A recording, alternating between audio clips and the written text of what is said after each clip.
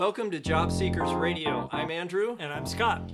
This is a podcast dedicated to providing you meaningful support to find great careers faster. Whether you're working or not, We are coming to you from the city of Portland. that is the City of Roses. Today on Job Seekers Radio, we're talking about how to leverage an underemployed situation, whether that's survival or not, to your advantage. We always start these kinds of conversations talking about motivation. What is motivating you? There are some easy ones. You know, I've been unemployed for a period of time and I really need the money. I've gone too far into my savings, or maybe I don't have any savings left. I need to bring some money in. Clearly, you got to get a job and Something it's to bring in likely- revenue right. so you don't feel like you're on the outs, which can impact your interviewing Sure. and your mindset and everything else. So having that income coming in, whether that's ideal situation or not, I think is worth discovering or at least considering, especially if you might be running up against some limitations on your unemployment and compensation Right.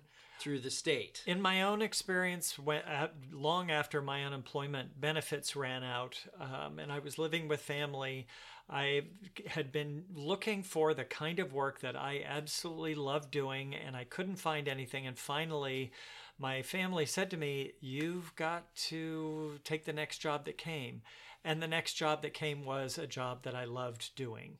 So You got lucky. It's well, almost like yes, but Yahtzee. I also think that I made a different kind of effort knowing that I had to get it. Now, some of that was just good timing, but it did give me some clarity. As I was moving forward, I had to find something. And fortunately, this was an application that I had put in before that conversation had happened, but I think it impacted the way I interviewed for that job.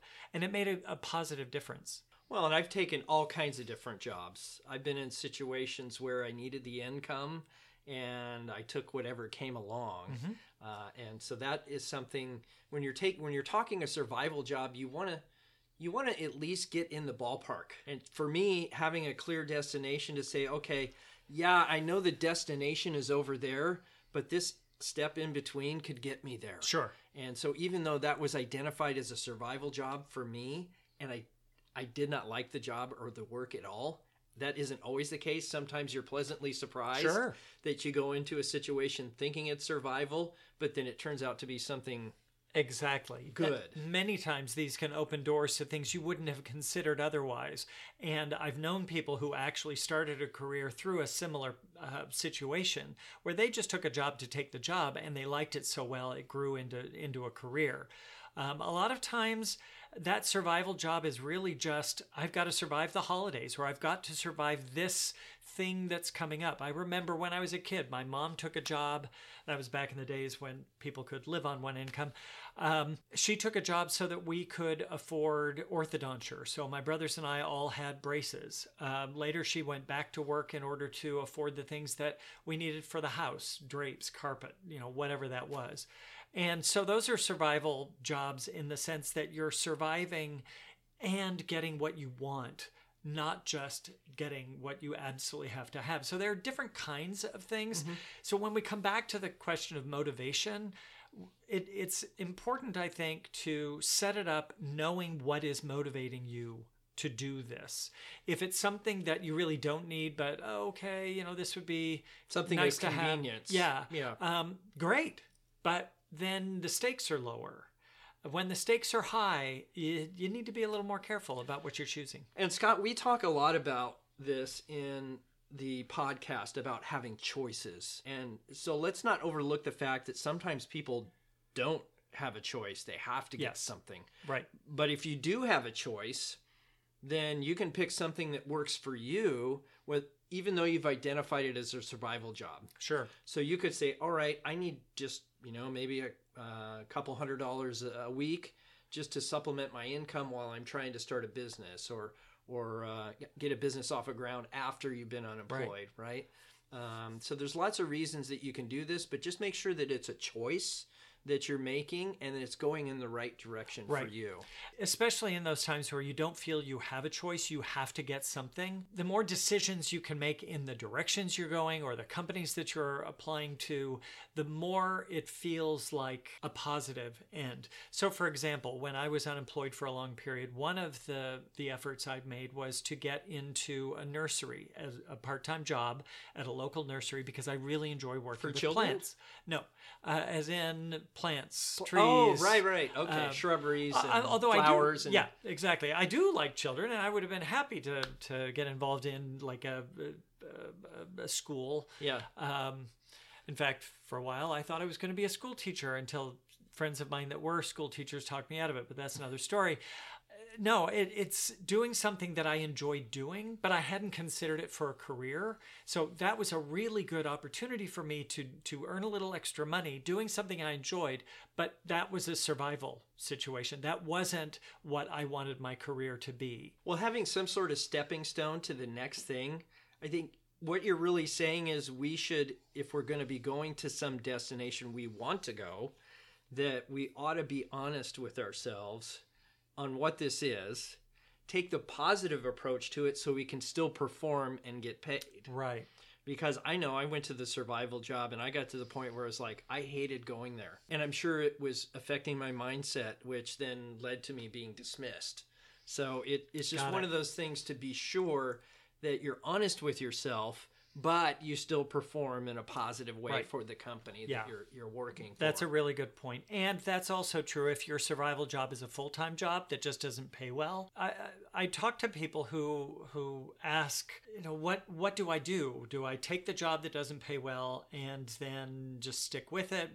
Whatever. Companies that don't pay well know they don't pay well, and they probably would expect you, if you have already on your resume something where you were paid well and doing that kind of work, they probably would expect you to find something better. If they hire you, that's going to be a given.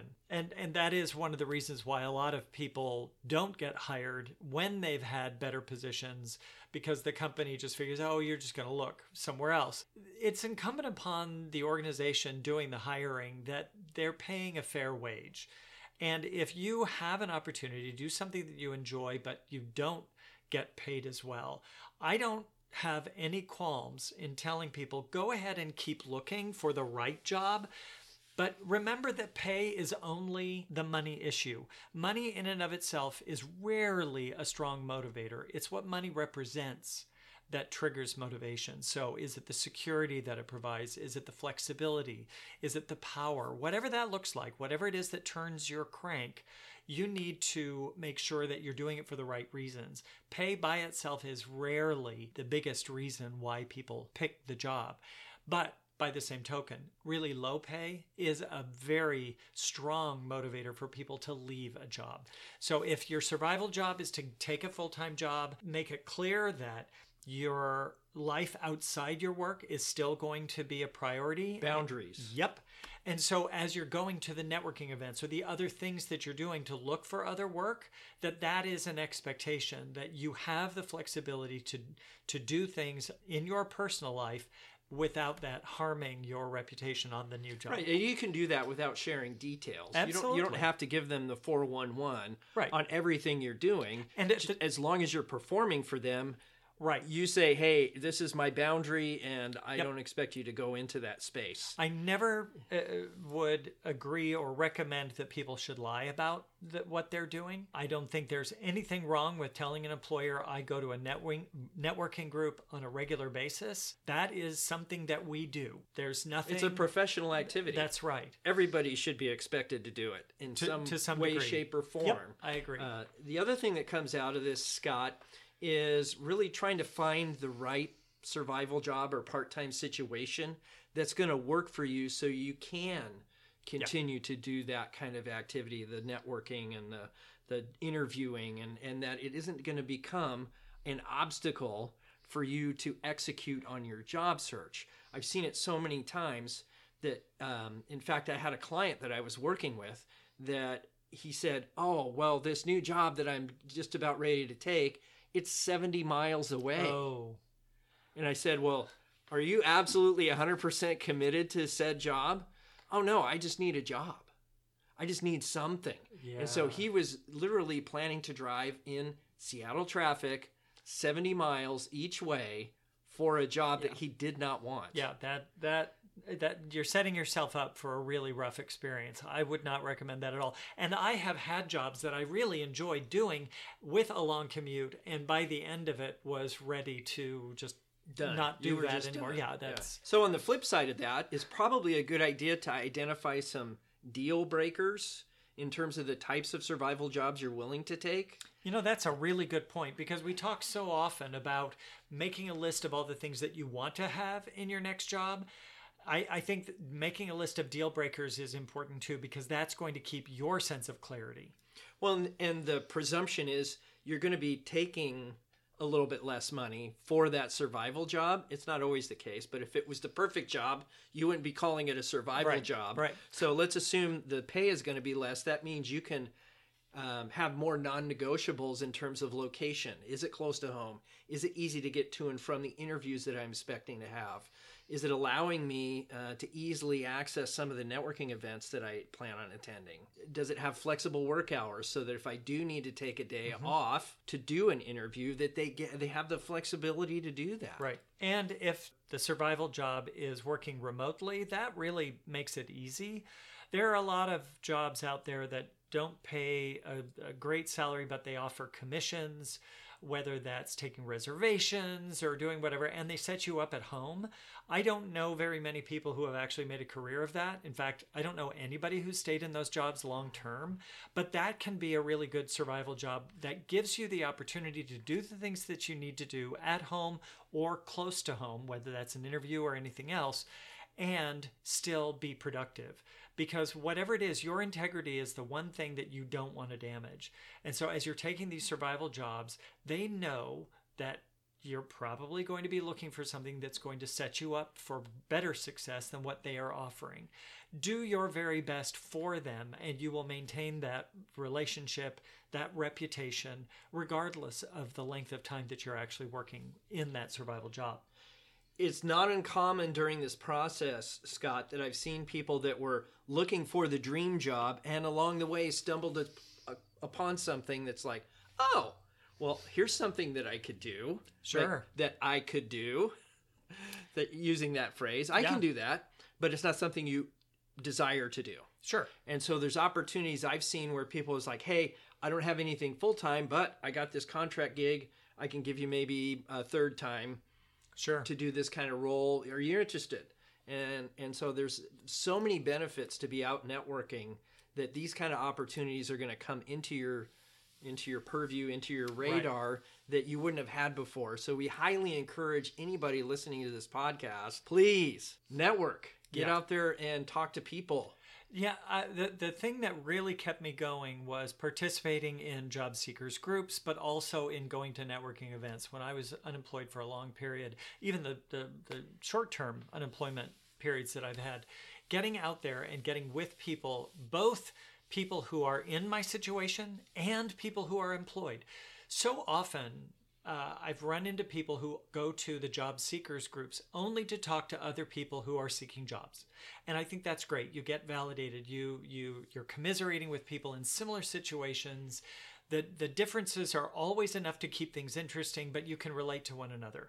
If you're not going to the networking events that also include people who are employed, you're selling yourself short, because those are the people who are probably going to help you get your next job. And as they know others in the employed realm, they're going to be talking to the right people. So go to the networking events, whether that's an association, in my case, it would be the local HR association, going to their meetings, or the talent and development associations, those groups. These are people that most of them are working, but they often have a job seekers special interest group.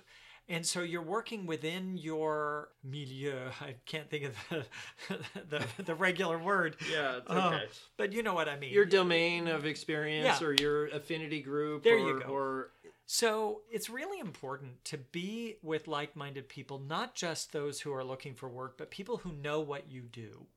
or those that know how to do the work you want to do. That's another thing. I've talked to people who are scared to go to a meeting where they don't feel like they're the experts.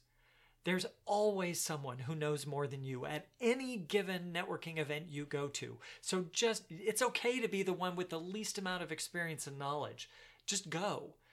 Being there shows an interest. And as you are talking to people about why you're interested, then you're going to have more meaningful conversations. Great. I mean, I've been through all of those different phases that you just described, and I've done lots of different jobs. I mean, the first time I was unemployed was in 2001, and that was after many years in the market. I hadn't been unemployed since I was 13. Wow. So I just went from one job to the next. So I couldn't list all the jobs that I had, but the survival ones I took were delivering community newspapers, parcel delivery for one of the courier services. You're talking about papers. I remember having a survival job of I was a collections agent for the local newspaper, where I would go to the homes of people who hadn't paid their bills to pick up a check. And I won't tell you what kinds of neighborhoods I spent most of my time in, but it was really interesting. It wasn't my neighborhood, was it? No. In fact, it wasn't in Portland, but it was just really interesting to me to go to these people's homes, pick up the check, see who they are, and write my own little stories about why someone in this situation would not pay their newspaper bill. But these are things that kept me going, and it was a survival job I only had for a couple of months. That's as much time as they needed. But it was something I would never have considered doing. And I actually enjoyed doing it. But there are other jobs like this. Contract work we mentioned before. So many people don't want to do it because it doesn't come with benefits and everything else. Well, if this is a survival job, you're probably, especially if you've been unemployed for any length of time, COBRA is insanely expensive. So many of us fall back to the ACA coverage. And so at least you have catastrophic coverage. Good. No, yeah. most of them aren't. But at least you've got catastrophic coverage. So go ahead and take that contract work because, again, so many times that can get you the full-time benefited position. Well, if we're talking retail and some of these packaging companies that are delivering packages for the holidays, we don't want to discriminate or highlight any one of those because they're equally as, I think, legitimate sources of income. Absolutely.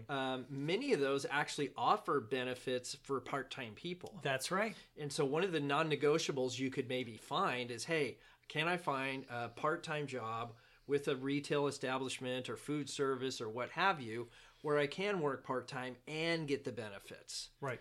Yeah, I don't think that delivery services like for pizza or groceries or some of these other things offer that, but I know the larger parcel companies generally do. At least one of them I know. But that's a really good filter to use. And if you're truly desperate for a job, that may not come into play. But when you're making that choice, which ones am I going to choose first to go after, it does give you still a sense of empowerment. Well, start thinking about the friends you have that are doing that kind of work already. Good point. Or maybe you just look out your window and, hey, there's the guy in the brown truck. Yeah. Hey, dude, wait, hang on. How did you get your job? Yeah. Every job has its challenges and every job has its benefits. And so if we look at these survival jobs as bringing something good, there's got to be something good in it. And if there isn't, if you take a survival job and you can't find anything good about it, look for another survival job. That's just a little bit better. So you can find these jobs in a lot of places. One that I became aware of just recently, and I know it's been around for a while, but I never gave it much thought, is FlexJobs. This is a website that actually filters all of the online postings. It's an aggregator that I was looking for the word. From the different sites that it's aware of, and that it lists out jobs that fit its criteria. Indeed, even Career Builders and Monster they're all aggregators. I'm more inclined to steer people towards Indeed because there's a different quality involved in that. The difference with FlexJobs, I have to be transparent, is it is a paid service. Okay, so I as a job seeker have to pay, and here's why: is because they actually have a person that takes a look at these requisitions and interacts with the employer to say, hey, is this remote work eligible for your organization? Oh, that's great. Right. So there's the added benefit of actually having somebody say, yes, this is actually a remote position that you can do from anywhere. Right. Or whatever the stipulations are on the FlexJobs website.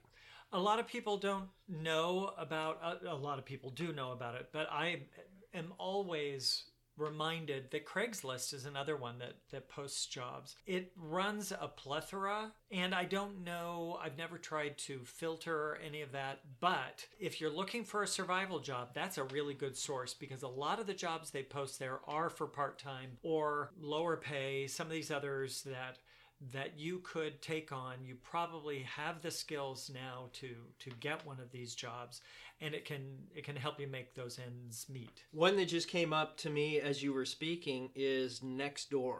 Nextdoor is a new app, social media platform where you actually have to validate your address to say, yes, I live in this place. And so there's an extra layer of, I don't know if you call it security, but there is security permissions there that they know who you are, so that before they let you into what's called a neighborhood. Well, and that also helps you find things that are closer to you, because it's really connecting what's in your neighborhood. I see people on there all the time saying, hey, all these leaves just fell off of my trees in my yard.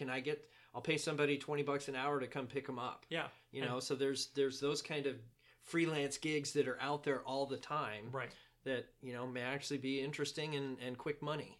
We talk about it all the time, too, about targeting companies that you're interested in. If you're looking for a survival job, broaden your scope on that. Target companies that you may not have chosen initially. Look at companies that you might admire or that you have a good feeling about, whatever that looks like. Maybe their marketing is good, and see what they might have. Whatever catches your interest, it's something that you can explore. I'm not opposed to actually walking into a place either. And so I've encouraged people to just look at a map, right? And draw like a 1 mile circle around your house. Who's inside the circle? Right. Is there a coffee shop or a retail store or a hardware store or something? I've even encouraged people to put on the orange apron. Somebody I know who's been retired now for a couple of years, she was kind of bored at home. I mean, she had things to do, but they were always household chore type things. And she had a chance to take a job with a window and door company, the company that they had used to replace all their windows, and they were very happy with the product. I don't remember now how she got connected with them, but she now works part-time. It's not really a survival job, it's a fun job, but here's a product that she believes in, that she now goes to various hardware stores in her neighborhood to represent this window and door company and speak to people. And she is loving this job. She would never have thought to do this in the past. Well, and as a job seeker taking a survival job, being out in the community makes a big difference. Yes. Okay, being around people, seeing opportunities, having conversations, improving your communication skills. I don't see any downside really to taking these survival jobs as long as you don't let your mindset get the best of you. And that's another reason why I come back to the field where I feel most comfortable, or where I want my career to continue. If I go to my association websites and start looking for smaller jobs, not necessarily what I would have chosen first, but something that can get me in a door, those association sites are often really good repositories that you're already networked into in some fashion. So don't forget to look there. Don't look far away for something that could be right around the corner. So whatever it is, please, if you're out there and you're taking a survival job, know why you're doing it.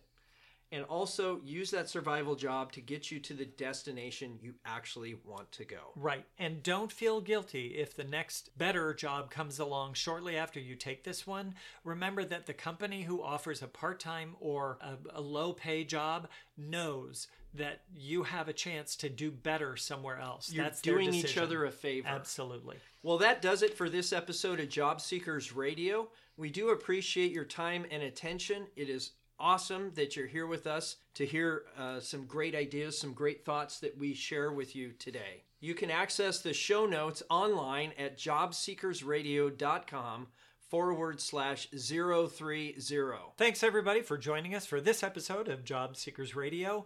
Your investment of time and your attention is truly appreciated. Head on over to iTunes and subscribe to get future episodes.